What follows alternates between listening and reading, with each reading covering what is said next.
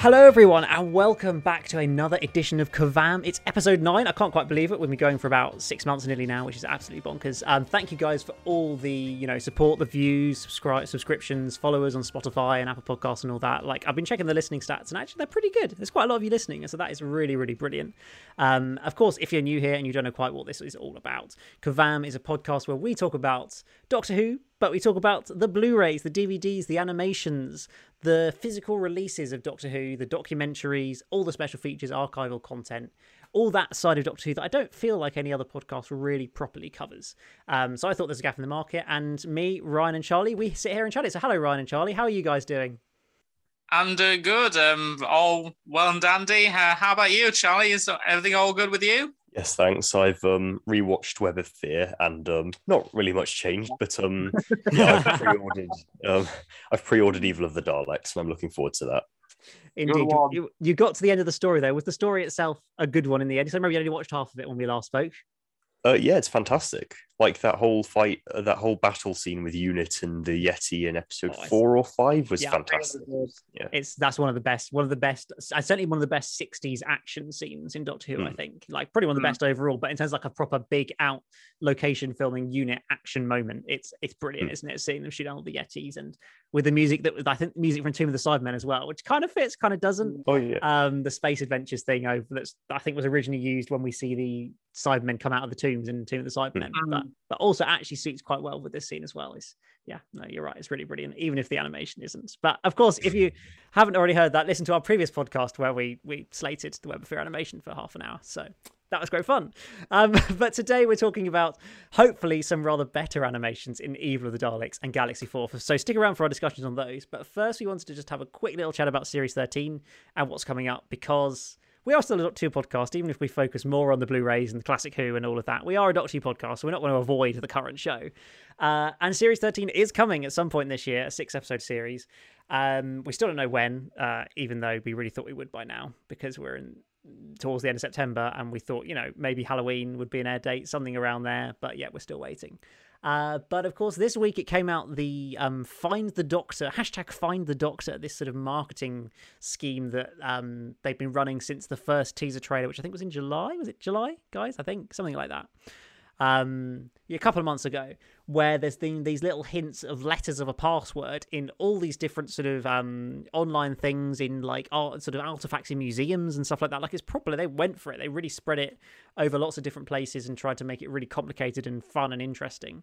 And they did that. And it's been, I haven't been following it that closely personally, but it's certainly got people talking, I think, and people seem to genuinely have been interested and engaged in it as an idea.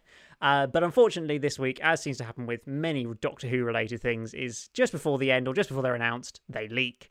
I think I saw there was an action figure leak today as well, but I won't go into that.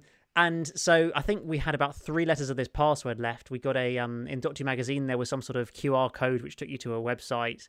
And the website where you entered the password had basically been updated this week so that you could find in the source code for the website the actual password. And so somebody clever put it in, and we skipped to the end of Find the Doctor. Even though the clip this week from DWM was just, I think, all of the main cast saying, have you found the Doctor yet? Or are you still going on with the adventure or something like that? And it was just a little bit underwhelming what we actually got, because spoiler alert if you haven't seen this, but essentially the end of Find the Doctor is just a 30-second video, or basically audio clip of the Doctor replying to Yaz's phone call video message from a few weeks ago, which doesn't give you any, it's fun, it's nice, but it doesn't give you any like content. It doesn't give you anything to do with Series 13. Except for the very end of the video, which has 2 sort of split-second flashes of picture, which show what we think is a Sontaran. I mean, again, spoiler alert, filming pictures from about 10 months ago told us there is a Sontaran in this series, so it's not too much of a stretch to think these might look like a Sontaran, which is cool, but also it's slightly underwhelming way to end a like 2-3 month marketing sort of scheme. It wasn't even with like a release date or an actual trailer. It was with a picture, an audio conversation with a Doctor, and a 1 second flash of a returning monster. So, well, Ryan, I know you didn't know too much about this actually. You'd managed to avoid the sort of leak, I guess. Have you been following the Find the Doctor kind of concept and marketing idea closely over the last couple of months?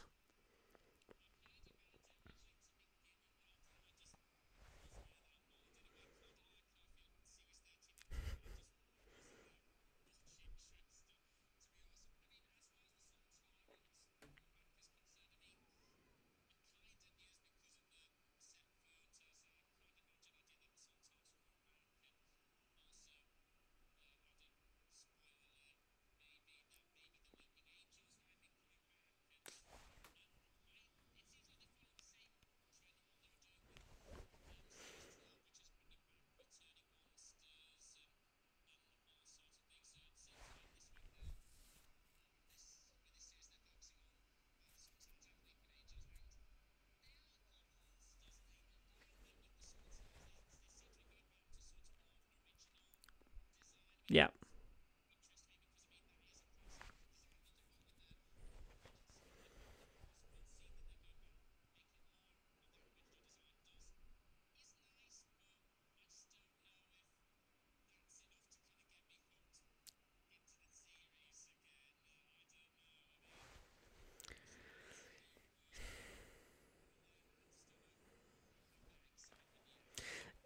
Yeah, I think it's difficult to get excited about Series 13 as much as there's, leaks, as you say, of the Sontarans or the Weeping Angels and other things, but we don't need to spoil everything. It just doesn't feel like you can get excited about this because they haven't told us anything. They released a 30-second trailer last couple of months ago, and yet it was the most contentless trailer I've ever watched. It's just like close-up shots of the companions and the Doctor and them going, "Oh no! Oh, what's happening? Which doesn't tell you anything. And there's some guy from Game of Thrones who isn't really that famous unless you've watched Game of Thrones. He's like, it's cool, but also, is he really that big a guest star? I don't know. Charlie, I don't know. Do you feel like this Find the Doctor thing, it's kind of come to a bit of an underwhelming end with just a short clip and a picture, basically?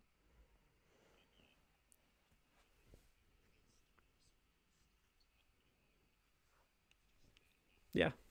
Yeah.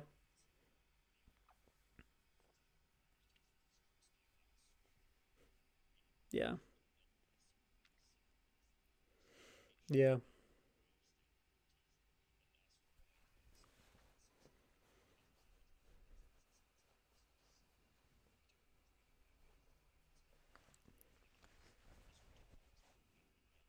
Yeah.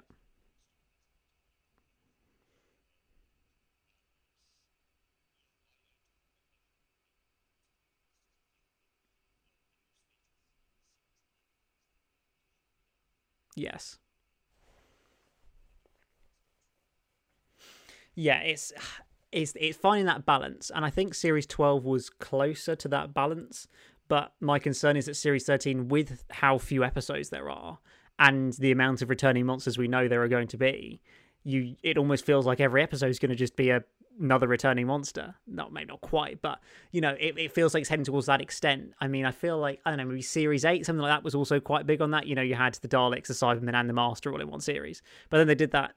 They almost did that in Series 12 as well, I guess, where you had Resolution and Revolution either side of it had Daleks in, and then you had the Master and the Cybermen within the series, and the Jadoon, and Captain Jack. And so it's, I don't know what the answer is really. I feel like it's safer to bring back monsters for Chris Chibnall Doctor Who, because we can't be that confident in his writing and that he's going to come up with great new monster ideas and things. Whereas if you're throwing in Sontaran and Weeping Angels, they can't be that bad stories, surely. I mean, with series we mentioned with Return Monsters, I mean, when they announced Series 11 wasn't going to have any Return Monsters, I was kind of interested because I was like, I wouldn't mind if there were no Returning Monsters if the stories were good. But the problem is most of the stories in Series 11 weren't that good. And so it didn't really surprise me that in Series 12 they were going to bring back all the monsters. I mean, it was really interesting what they were going to do with the Cybermen, because I do like the concept of the lone Cyberman and what he added to the Cyberman mythology. But then, of course, we got to the Timeless Children and they just completely threw all of that out of the window. It's, again, the Master Show again, which is that one of the reasons why the Timeless Children just frustrated me so much was the fact that they kind of spoil one of my favorite monsters and a great, interesting concept that they had. And it's just, I hope they don't do the same with the Sontarans or the Weeping Angels. I'm just really hope they don't. Yeah, I think that's the concern. I feel like particularly with the Weeping Angels, because they've only ever been written by Stephen Moffat. We haven't seen them in the show since, well, I guess technically in Time of the Doctor and technically Hellbent, but as a main villain of a story, not since Angels Take Manhattan, which is what nearly 10 years ago, or 9 years ago, certainly. So I mean, it's a good opportunity to do something new with them. I'm sure there are good other good story opportunities. It's just whether Chris has taken them, because I don't feel like we really know even basic things like who's writing the episodes for this series. Is Chris just writing them all, or is he co-writing them all with other people, or because it's all one story, is it possible that he's kind of basically written all of it just with a little bit of help from some other writers? I don't know. Things like that can have a big impact on the kind of feel of the show. That's an interesting one. If Chibnall's writing all of it, that is going to be very concerning. Maybe that's why they won't tell us anything about it, because they're too scared to tell the fans that he's written every episode. I think I don't think Chibnall's that bad as a writer. There's definitely worse. I don't think he's written the worst of series 11 and 12. No, that's true. Orphan 55. In my opinion, The Witchfinders. Not many people liked Rosa. Arachnids in the UK. I don't know. I feel like he's written some quite good ones, like Revolution of the Daleks, Ascension of the Cybermen. I believe he wrote that. Yeah, Spyfall wasn't bad. Yeah, Spyfall was pretty good. He did write. I mean, there are some solid stories, I will agree. I mean, I do like Ascension of the Cybermen, Spyfall, and these two Dalek stories were pretty decent, but then I'm just kind of left burnt by both the Battle of Ranskor Avkaloth and the Timeless Struggle, which I think are both absolute abominations, and they're both series finales as well, which makes it even worse. So I think it's because I'm being burnt so badly by those two stories that I really have absolutely no faith. I mean, Battle of Ranskor Avkaloth might be my least favourite episode out of all of modern Doctor Who. Not the worst ever, but out of modern Doctor Who, the Battle of Ranskor is probably my least favourite. It's very low on the list for me too. It does feel like the nadir of Chris Chibnall Doctor Who. It's just everything about it isn't what you want from a series season finale, which I think is the biggest problem. Yeah, checking on IMDb, Battle of Ranskor Avkaloth is the worst rated New Who episode ever. There we go. Well, not Classic Who. Classic Who, I believe, was Underworld Part 3. Underworld is pretty awful. I know obviously the Twin Dilemma and Time Lash are also down there, but Underworld is pretty low on those. I feel like that Part 3 is one of the ones where nothing happens as well. It's one of those episodes of Classic Who where nothing happens for 25 minutes and it's also an awful story, and it just it's one of those. Underworld has a good concept, but it's just so boringly executed. I mean, there's a seed of an interesting idea. I just wish they just did something better with the execution rather than just have really shoddy CGI caves. It's just really bad, isn't it? There's no way around it. It's just really bad. So the Chris Chibnall era of Doctor Who, speaking of things that are just really bad, no, I shouldn't say that. So series 13 is coming at some point in the future. It'll be 6 episodes. We think Find the Doctor wasn't great. Sontarans are good, but whether the series is easy to get excited about, I feel like it's a struggle at the moment. Maybe by the next podcast we might have a release date, and then that might start to get us a little bit excited, at least knowing when it's going to be on and maybe a trailer or something. But that is something that is happening this year. Whether we're looking forward to it as much as other things like Evil of the Daleks and Galaxy 4, that's the question. But we might as well segue on to some Classic Who. Let's go to a safe space of Classic Who animations where we can all come together in our enjoyment, unless it's the Web of Fear, and say how much we really enjoy them. So Evil of the Daleks, of course, is being released a week today. Hopefully you listen to it on the 27th of September. We thought we'd just have a quick preview of it, a discussion of what the extra features on it are, and our just general thoughts on Evil of the Daleks. I think it's fair to say, as a story, it's one of the best Patrick Troughton stories in Doctor Who. I feel like, for me personally, up until now, I've always preferred Power of the Daleks over Evil of the Daleks, but I think that's partially because there has been an animation of it to watch, so I've been able to see a visual version of it rather than just the reconstructions in one episode. So I feel like this could be the time of getting the animation where, my opinion changes and actually it shifts to Evil of the Daleks, because I feel like fans in general slightly lean towards evil being better than power.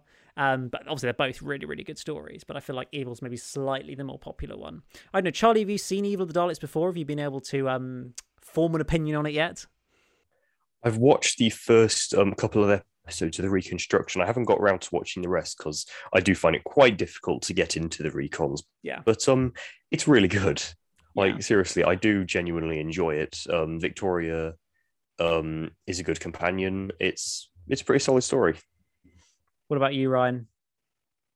I mean, I remember buying the audio CD of it many, many years ago when I was starting getting into Doctor. I remember buying the audio soundtrack of it, and it is still a really solid Dalek story. Definitely one of the best stories of the 60s and one of Troughton's best. I think it's just a really just interesting take on the Daleks about them trying to discover a way of defeating humans after being defeated by them for so long, and just trying to tap into the human factor and how that factors into what's going on with the Daleks. And then, of course, the whole when the action moves to Skaro in the last in the last two parts, and you see the Emperor, and it's just like it just takes it to a whole nother level. And the fact that they actually introduce an Emperor Dalek for the first time, and it's just even on audio, you do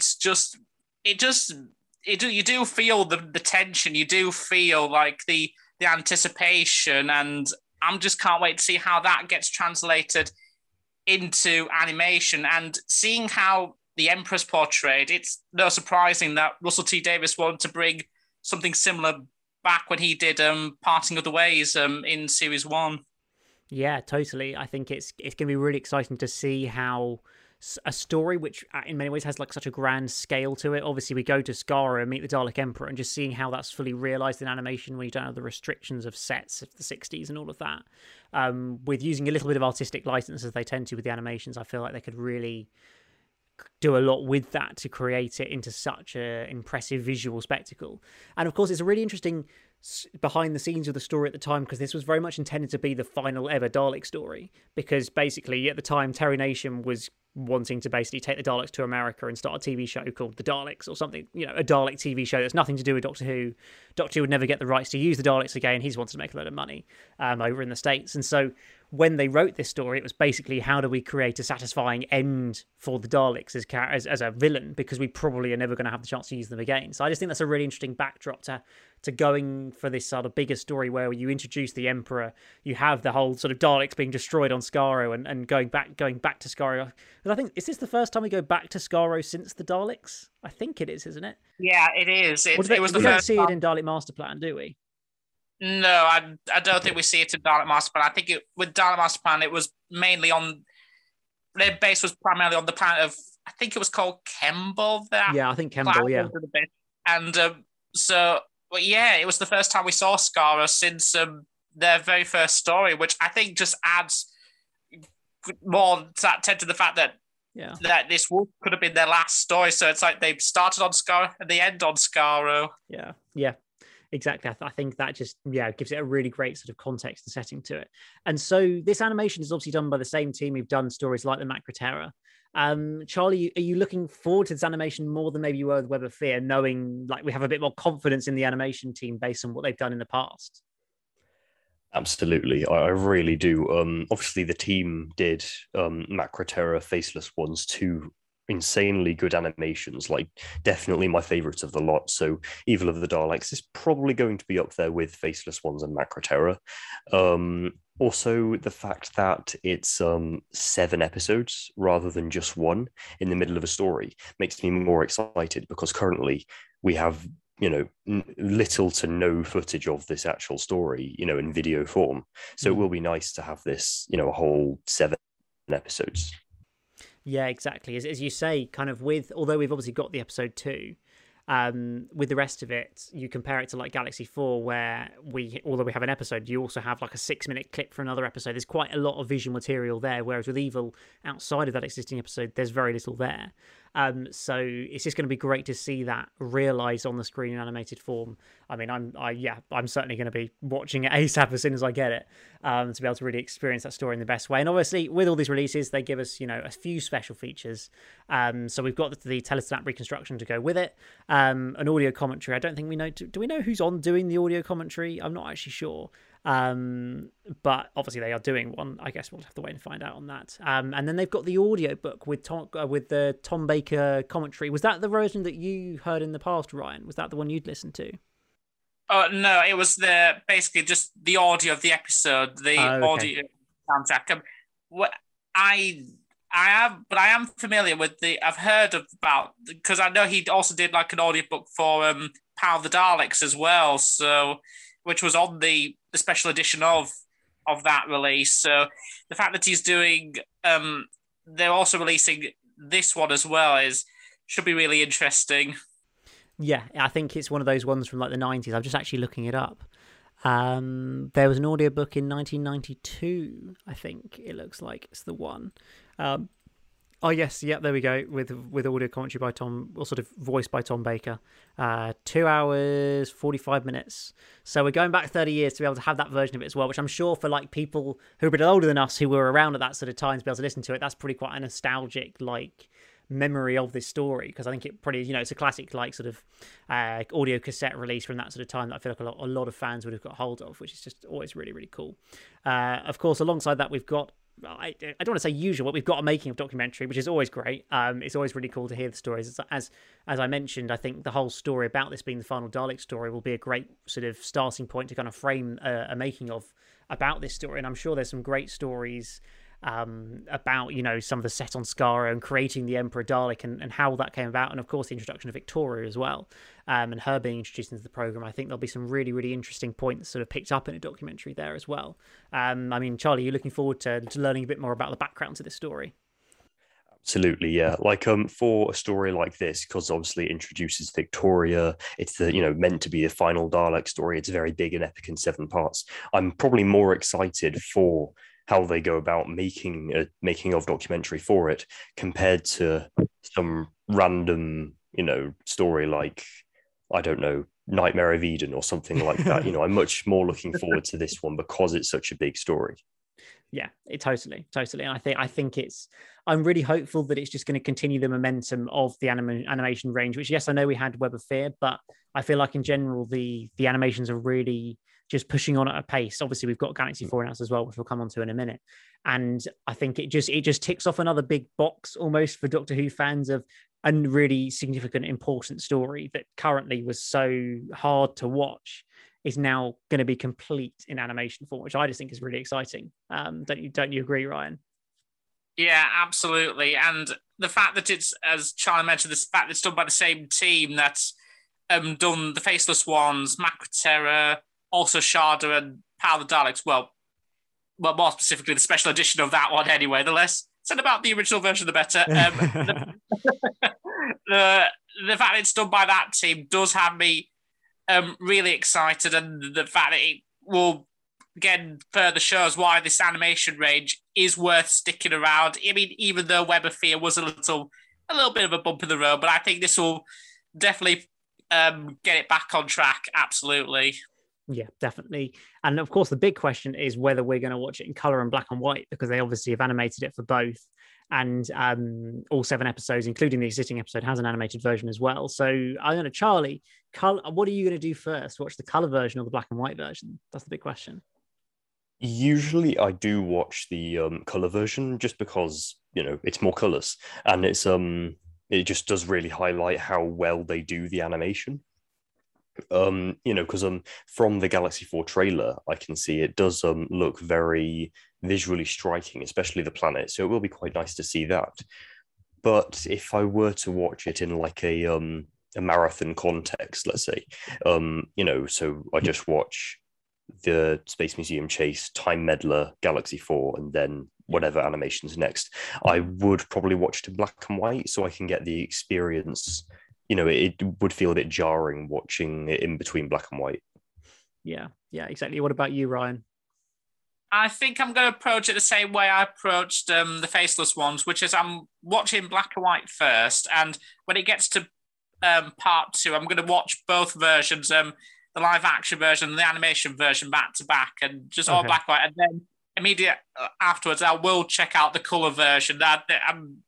I'm sort of I'm going to repeat what I did with the Faceless ones and just watch it in that sort of order. I think for me that's like the better way to approach it, because I feel like 60s Doctor Who was made in black and white, and I feel like watching black and white adds more to that mood and that atmosphere for me personally. Although I don't mind the colour versions. I mean, I think the colour versions are just a nice little added bonus.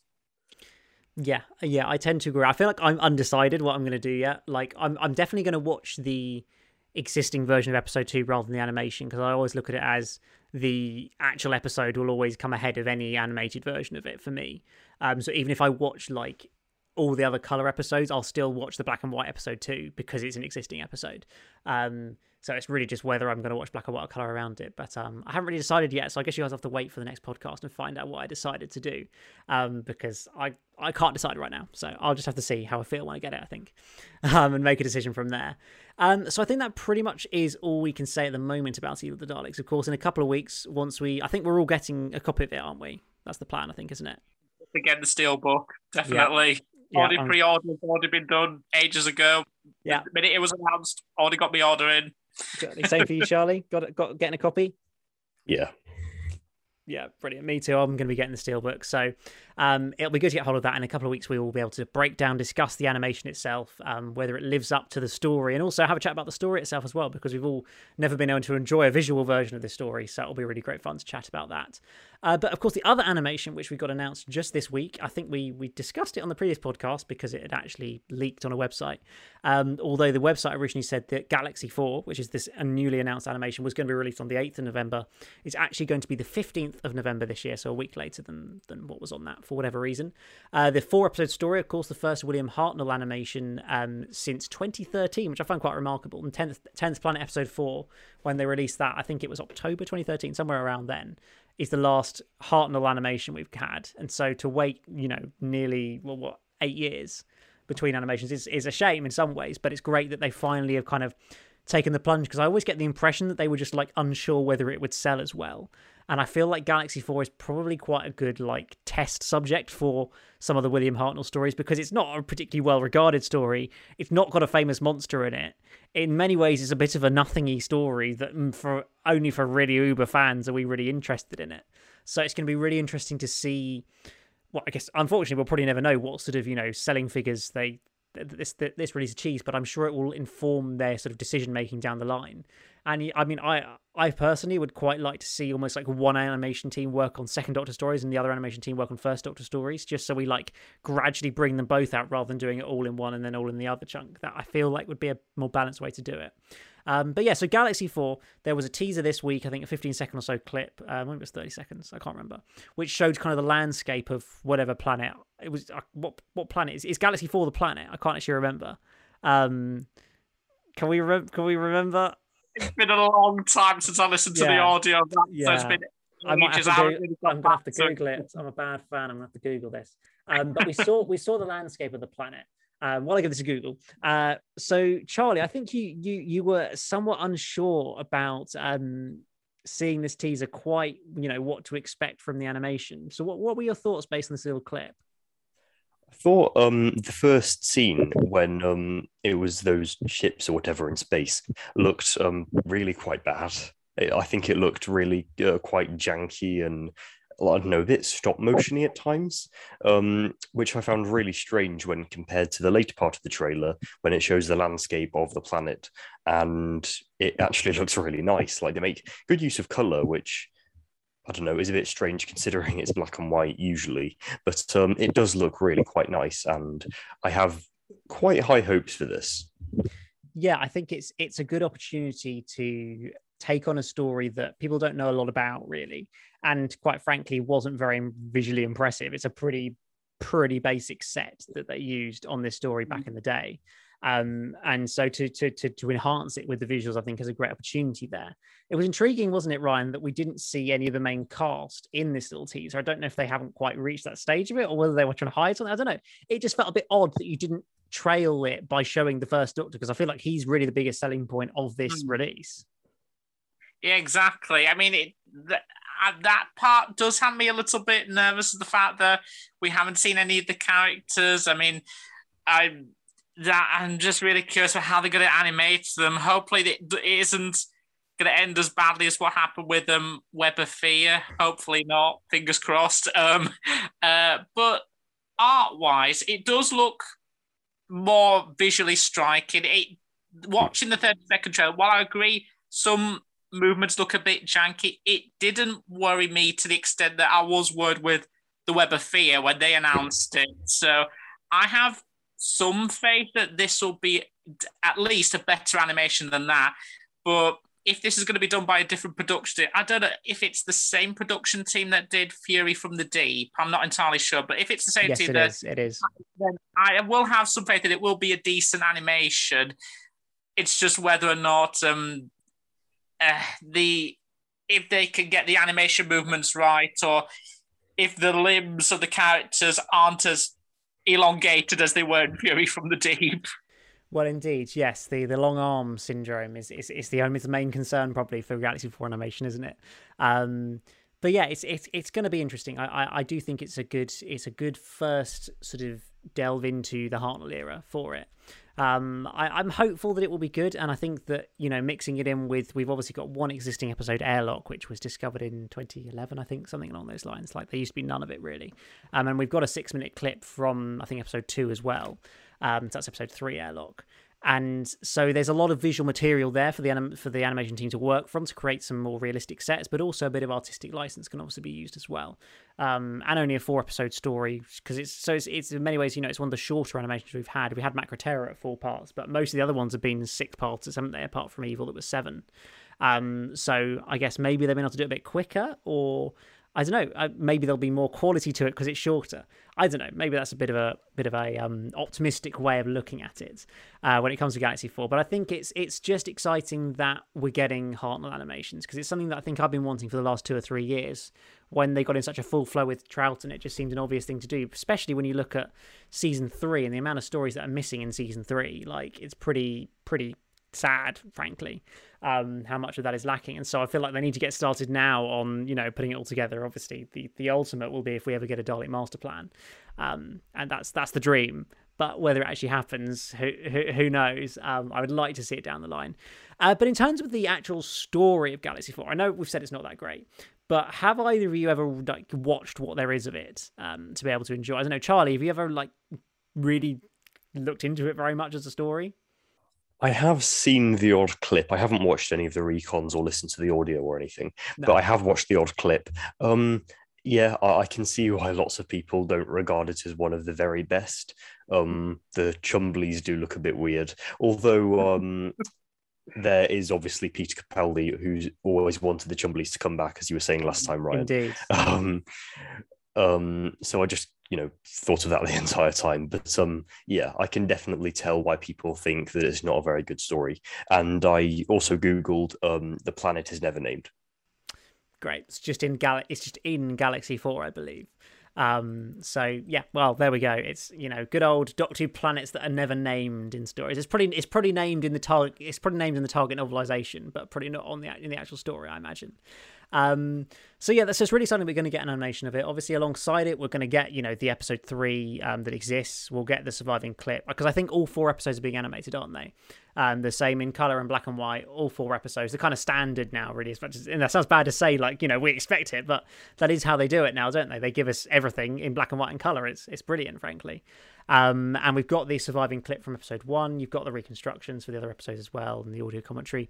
Now, I know they're doing a making of documentary, which is being done by Chris Chapman, one of the best documentary makers for Doctor Who, the Blu-ray range. So I'm very excited about that. He was tweeting about it the other day. He's done a 40-minute, I think it's about 40-minute making of. Of course, he did things like Our Sarah Jane, Showman, He's done many documentaries. Doctor Who Cookbook, I think he did, among other things. So he's one of the best guys who works on it. So I'm really excited what he can do with a making of, particularly when, if you think about it, like there can't be many cast members and crew who are really still around, sadly, because this was made such a long time ago. Like it must be a challenge to put together a making documentary when you've got so few existing people, sadly, to be able to talk to. Don't you guys think?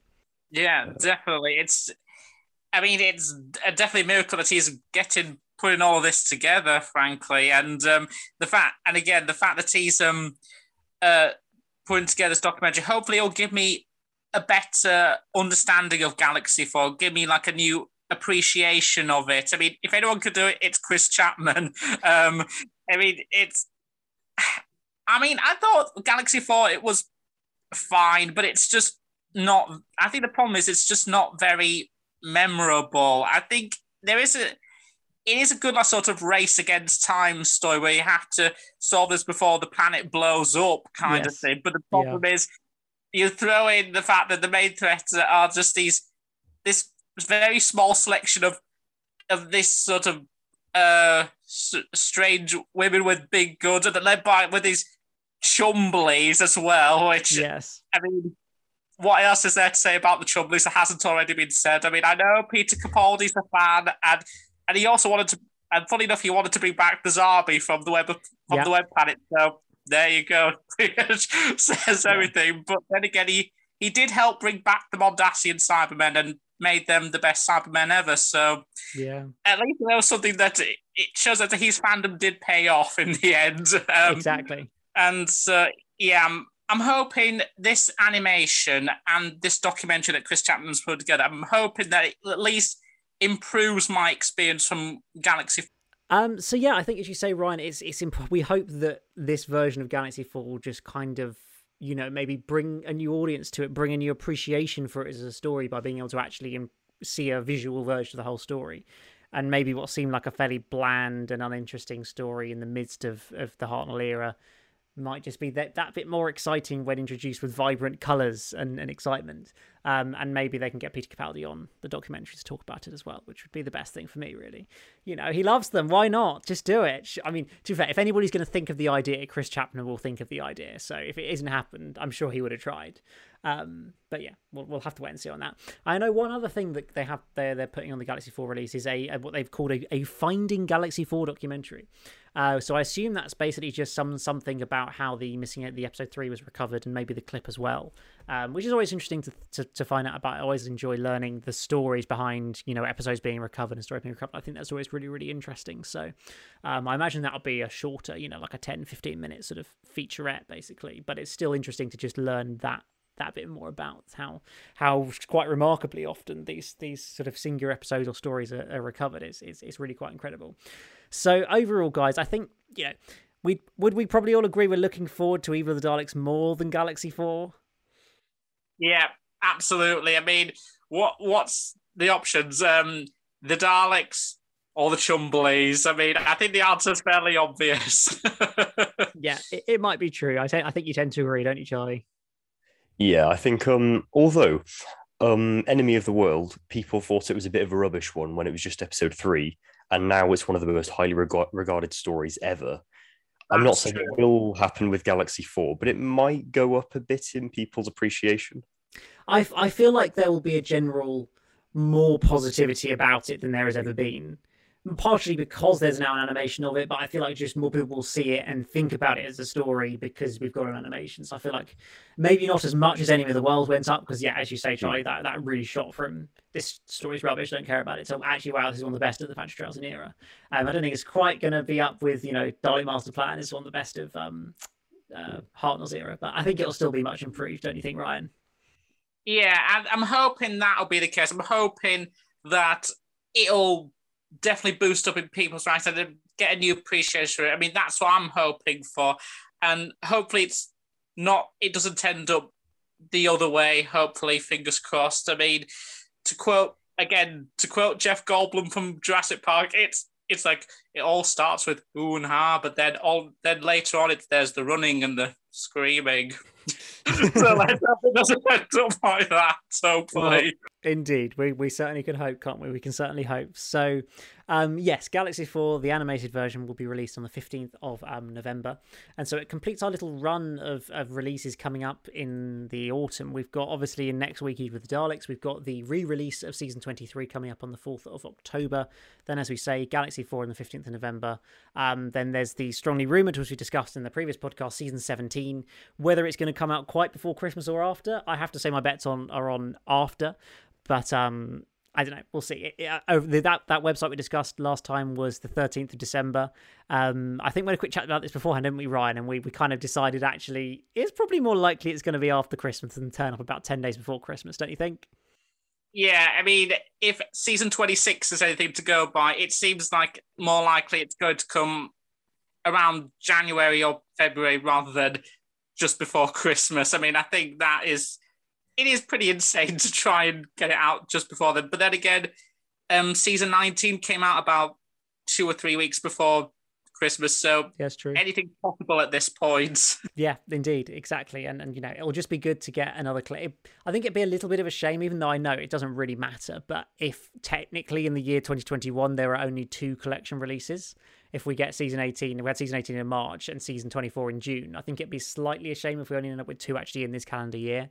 But then if ultimately like 17 ends up being released like the second week of January or something, I feel like it's still possible that we'll get 3 releases next year, because I know that's what they're targeting. I guess technically if we got 4 releases next year, if we get one in the beginning of January, then say 1 in April, 1 in August, and 1 in November. Like, I don't feel like that's impossible. And, you know, as I was reading just today, I think Chris Chapman was, you know, as he does on his Twitter, he loves to tease stuff to do with the Doctor Who Blu-ray range, was talking about how he was already prepping for another, like, 3 different documentaries, I think. Or like biopic documentaries, you know, sort of about a person or something like that. I think he was already in the planning stage for all of that. So that suggests that, you know, at the very least, there's lots and lots of plans afoot.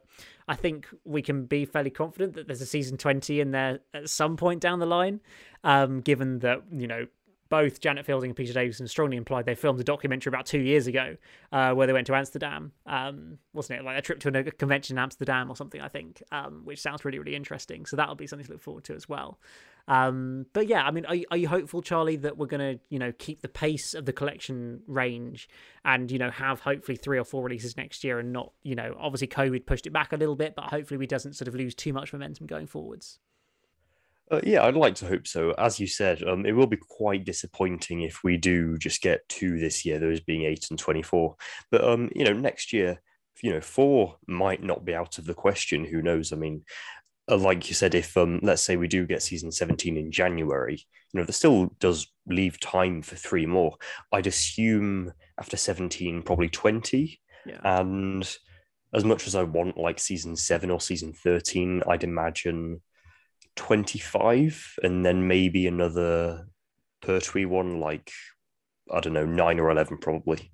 Yeah, exactly. I think the key will be when they finally decide to open up the black and white era and start releasing seasons 1 to 6.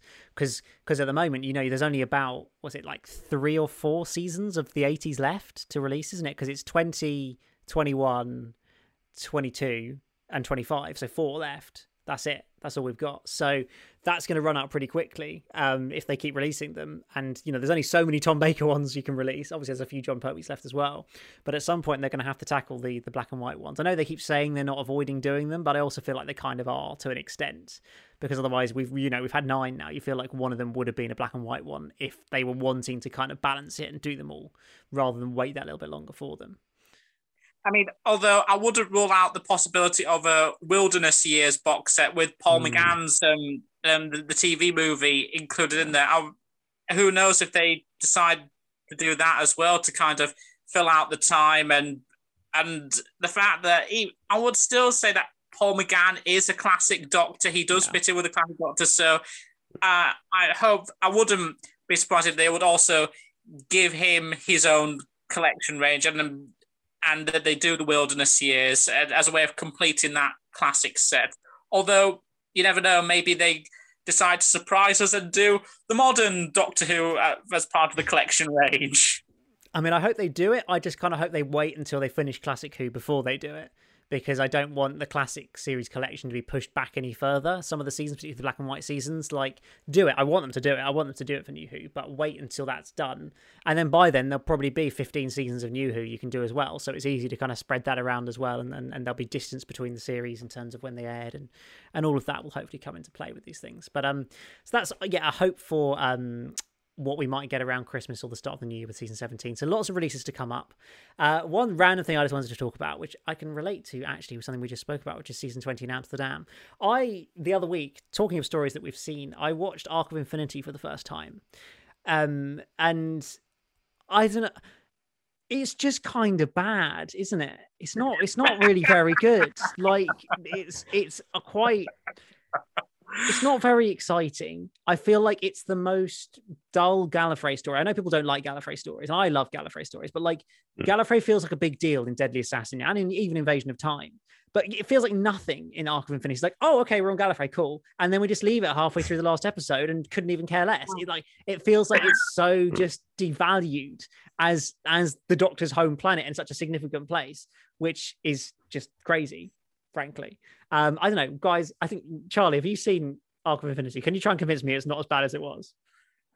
I saw, so I brought a few stories with me on holiday. I went to Wales over the summer holidays and I was on season 20 on my marathon, and I brought with me Arc of Infinity, Terminus, and the King's Demons, three of the most infamous Peter Davison stories ever. Yeah, I don't mind Arc of Infinity as much as most, but it's still quite bad. I mean, the starting and the first episode and the final episode, I'd say the best bit in the middle. Oh my goodness! And the weird chicken monster. I can't even remember what he's called. What is that? Like, what's the point? He serves no purpose. He just zaps a couple of the really terrible actors playing sort of like students in Amsterdam, or Tegan's backpacker cousin, or and his friend who are backpackers or something in Amsterdam. Who, I'm sorry, but they were awful actors. They're just, the performances are terrible. I don't know why it seems to be such a struggle to do just such a simple role. Just be a normal young person. Is it that hard? But I don't know. It's just pretty bad. Yeah, instead of being backed by a demonic roadrunner. Yeah. Yeah. Oh my God. It's just the most tenuous plot as well. Like, it's so coincidental to get Tegan back into the story. It's ridiculous.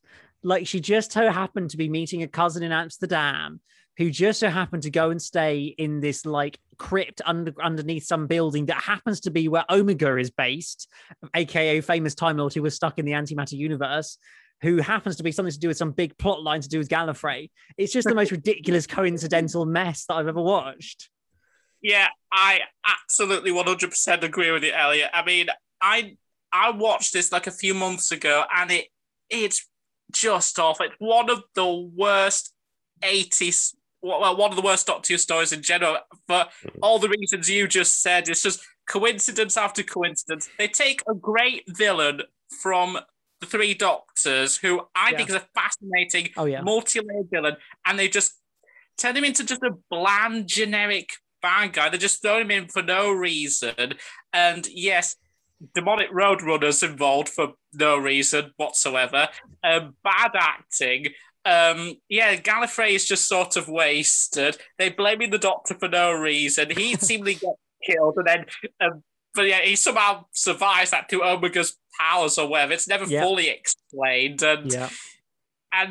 it's just really bad. And I mean, the only two things there's only two positives, only two, which just goes to show just how bad the story is that it did surprise me first with Colin Baker showing up. I didn't think he was that bad as the Commander. I thought for the role, granted, it was a very one-dimensional character. There wasn't much to it, but for the role he had to play, I thought Colin Baker did a pretty good job. And as much as Peter Davison is my least favourite Doctor, and I don't think his Doctor's that interesting, I will admit I did like Peter Davison's performance as Omega in the brief 3-4 minutes he was in at the very end. But that's it. That's all I can think of in terms of positives. It's just, and the fact that it's coming on after Time Flight, because this comes in after Time Flight. Yeah. I mean, put those two together, it is the double bill from hell. It really is. And of course, didn't they release the two stories together on the DVD range in a box set as well?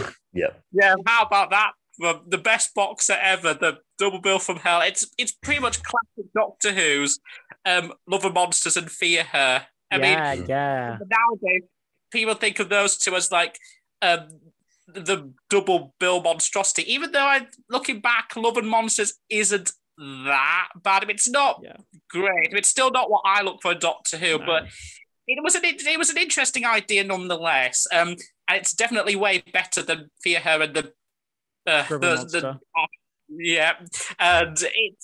it's definitely better than Arc of Infinity. I mean, next to that, Love and Monsters looks like a masterpiece in comparison to Arc of Infinity and Time Flight. So, I mean, I'm not going to lie. I was doing a marathon in the run-up to the 50th anniversary. I was doing like a marathon of classic Doctor Who. And when it got to that point, I was struggling to get through them. It really was an absolute slog. And I just thought, I might have to bail on this. I just can't take this anymore. It drove me mad. I mean, there's that famous internet meme of Charlie Day from The Office and looking all scraggly and disheveled from all the poster boards and everything, the stickers he puts up. That's how I felt at the end of Time Flight and Arc of Infinity. It was just, what else is there to say? It was a real struggle. Like, I was excited going into it. I know it had a bad reputation, but it's a Gallifrey story that I'd never seen before, and I love Gallifrey stories, so I really was like looking forward to that aspect of it.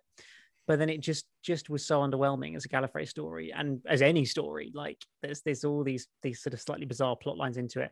And you're right, you reminded me, Ryan, of the ending of the like 5 minutes of fairly unexciting shots of Peter Davison as Omega running around, becoming more and more, ill and dying and whatever, and which is just a bit into the Omega actor again.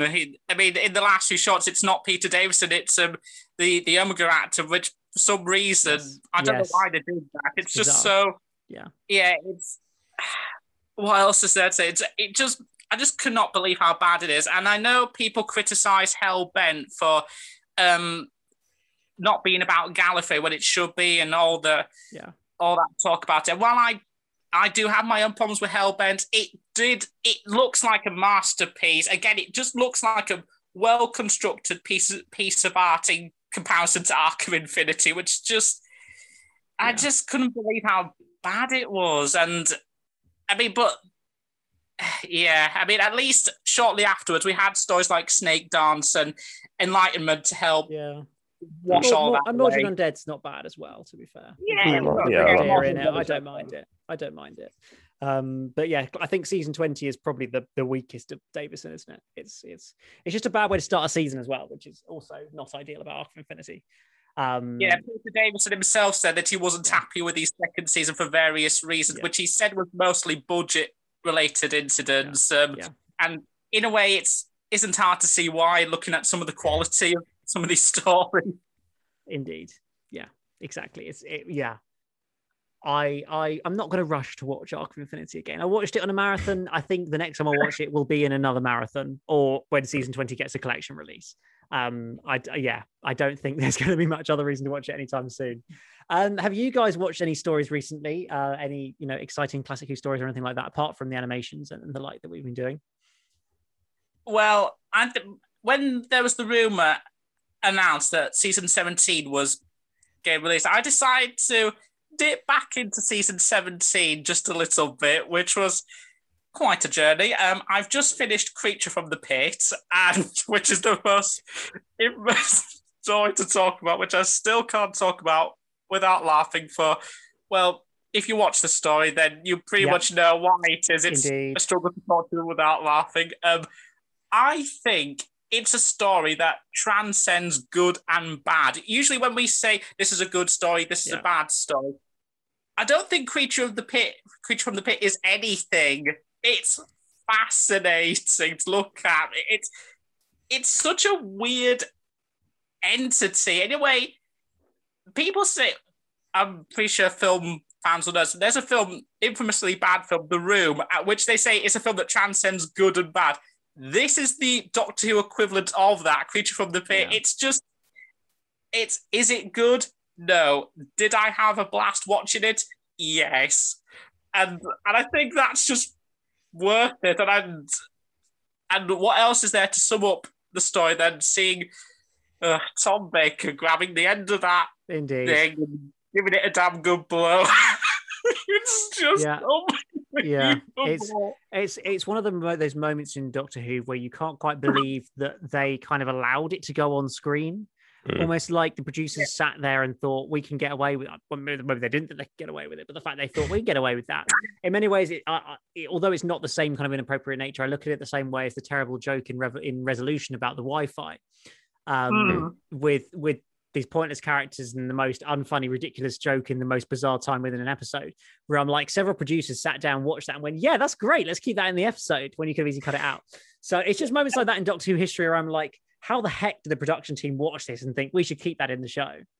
I bet Tom Baker did that on purpose. I bet that wasn't. I bet he did that on purpose just to muck about, and they just put it in anyway. I think it's the perfect definition of a troll episode, and I think it's just trolling at us the whole time. This story, I believe, it's intentional in its trolling, and there's even the bit with him and the astrologist guy in the cave talking about the monster, and Tom Baker's like, how big is it? And the astrologer just deeply emphasis on huge, and Tom Baker's like, huge, how huge? 100 feet? Maybe 2. Huge. And they put this huge emphasis on the word huge, and I'm just like, stop saying it. And it's just, I wouldn't be surprised if Tom Baker did that on purpose. I think he must have saw it and just like, I'm just going to have an absolute blast with this. Yeah, and I feel like it's the one season with obviously Douglas Adams as script editor where he could get away with it as well. Like he had such a like command on the show and almost like control over the show, frankly, that he could get away with doing things like that with no, repercussions or discussions. He just do it and get away with it. So I think, that's the challenge. But no, Creature from the Pit, I think, as you said, Ryan, it's a good barometer of a Doctor Who story. It doesn't matter how good it is, in inverted commas. It's about whether you enjoy watching it. I think if you enjoy watching it, then that's it. That's great. Like The Five Doctors is not the best Doctor Who story ever, but it's probably one of the most fun Doctor Who stories to watch ever. Like I love it, even if like as a plot or if you dug into it, sure, it doesn't all hold up. It's not all perfect, but that doesn't matter. So I think that is so much more important about whether we enjoy these stories. And I think Creature from the Pit, as ridiculous as some of it is, it also can be a very enjoyable story. And, when hopefully the season 17 box set comes around, I'm sure I'll give it another watch and get some enjoyment out of it as well.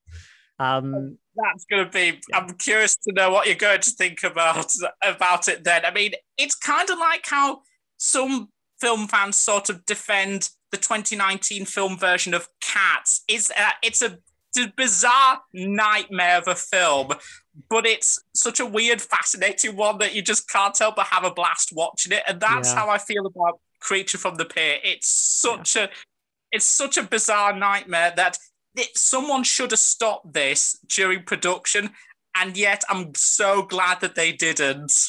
Yeah, exactly. I think that sums it up. We would be worse off if Creature from the Pit hadn't been made. It's an addition. It's a good addition to Doctor Who history, even if it's not the perfect story. Absolutely. And the special feature behind the scenes of how they made that monster is one of the best special features in Doctor Who history, without a doubt. Get the Creature from the Pit DVD if you haven't. It's a great feature on there explaining in detail how they came up with that idea and some of the drawings, and it's great. It's great fun. Well, Charlie, what stories have you been watching recently? I've been watching, obviously, the most well-loved, absolutely classic story, that being The Two Doctors. Yes. That's my dad's least favorite Doctor Who story of all time. He absolutely hates it. He thinks it's one of the most slowest, boring Doctors, and it's not quite my least favorite, but it is very, very low on the list. Maybe second to least favorite. But yeah, go ahead. What did you think of it? It's pretty bad. I've not watched much Colin Baker. I've watched The Trial of a Time Lord and this, and that's it. It's definitely my least favorite Colin Baker story, even worse than like Mind Warp and that. It's pretty bad. You got so many weird things like that alien guy who like loves food so much, and there's the scene in the restaurant in Spain. There's the second Doctor with these weird Rice Krispies glued to his head. Yeah. It's so weird. I mean, the scenes on the space station, I don't mind them. Like, they're the better part of the story. Once they get to Spain, it just loses it a bit. But that awful cliffhanger at the end of episode 1 where the Doctor trips and he falls and his scarf is just there, and it's I didn't really think, like, I wasn't really paying a whole lot of attention, but even then I thought, oh, that was the cliffhanger. I wasn't really anticipating this to be the end. That alien guy, Shockeye, my dad says that's his least favorite character of the entire show because of just how repulsive he is and the fact that he serves really no purpose to the story, really. I mean, the Sontarans, who of course in the story, they don't serve a purpose whatsoever. And what really that story suffers most for is that it's loaded to the gills with padding. So many pointless scenes that could have easily been excised. I mean, it's practically a 25-minute or just one 45-minute Doctor Who episode that just got stretched out to 3, and it's such an absolute slog to get through. It actually kind of drove me nuts. I mean, again, not my least favourite story. That honour goes to Warriors of the Deep, but this comes in a very close second. Yeah, I think it could never be one of my least favourites because it's got Patrick Troughton and Colin Baker in it, so it's always going to have something good to offer, and that is fun seeing them and Jamie as well, along with Perry. There's that. I do like all the dynamics, and there is some really good stuff in there. But as you say, the underlying thing is it's way too long. That's the number one thing I remember. I've watched it for ages, but that's the number one thing I remember was it's 3 45-minute episodes. Like, that's just too long. Like, sure, that's the same as 6 25-minute episodes, but this is not a story that could sustain as 6 25-minute episodes. Like, that's never going to happen. So yeah, that's a real struggle. And as you say, the stuff in Spain, it just feels a bit like, oh well, we got the budget to go to Spain, how exciting, let's just fill it with shots of Spain constantly and all the exciting things without really any interest in there. Just have some Sontarans walk around Spain and that's it. So yeah, it's a bit of a struggle. I think there's a great there's a brilliant one-line review of it somewhere. I can't remember what it was, but someone said it's an episode of Last of the Summer Wine sponsored by the Vegetarian Society. That's the perfect summarization, really. Oh, that's brilliant. That's brilliant. Yeah, it's a bit of a struggle to get through sometimes, isn't it, really? But well, I think we'll probably leave it there after our discussion of, slating various Doctor Who stories. Let's save some more for next time. We do like Doctor Who stories as well. Even the Daleks is going to be great, and it's going to be great fun to watch it. And so join us in 2 weeks' time, hopefully, is the plan, to review, discuss, break down the animation of Evil of the Daleks and anything else that gets announced between now and then. If we're lucky enough to have another collection release or announced or whatever, then we'll cover it. And as always, please do check us out on Twitter if you haven't already at KavamPod for all the latest information on upcoming podcasts. We're an Apple Podcast, we're on Spotify, obviously on my YouTube channel, EMS Productions, so you can always find us and check us out anywhere. But apart from that, we'll be back again in a couple of weeks to discuss Evil of the Daleks. But from now, from me, from Ryan, from Charlie, it's goodbye.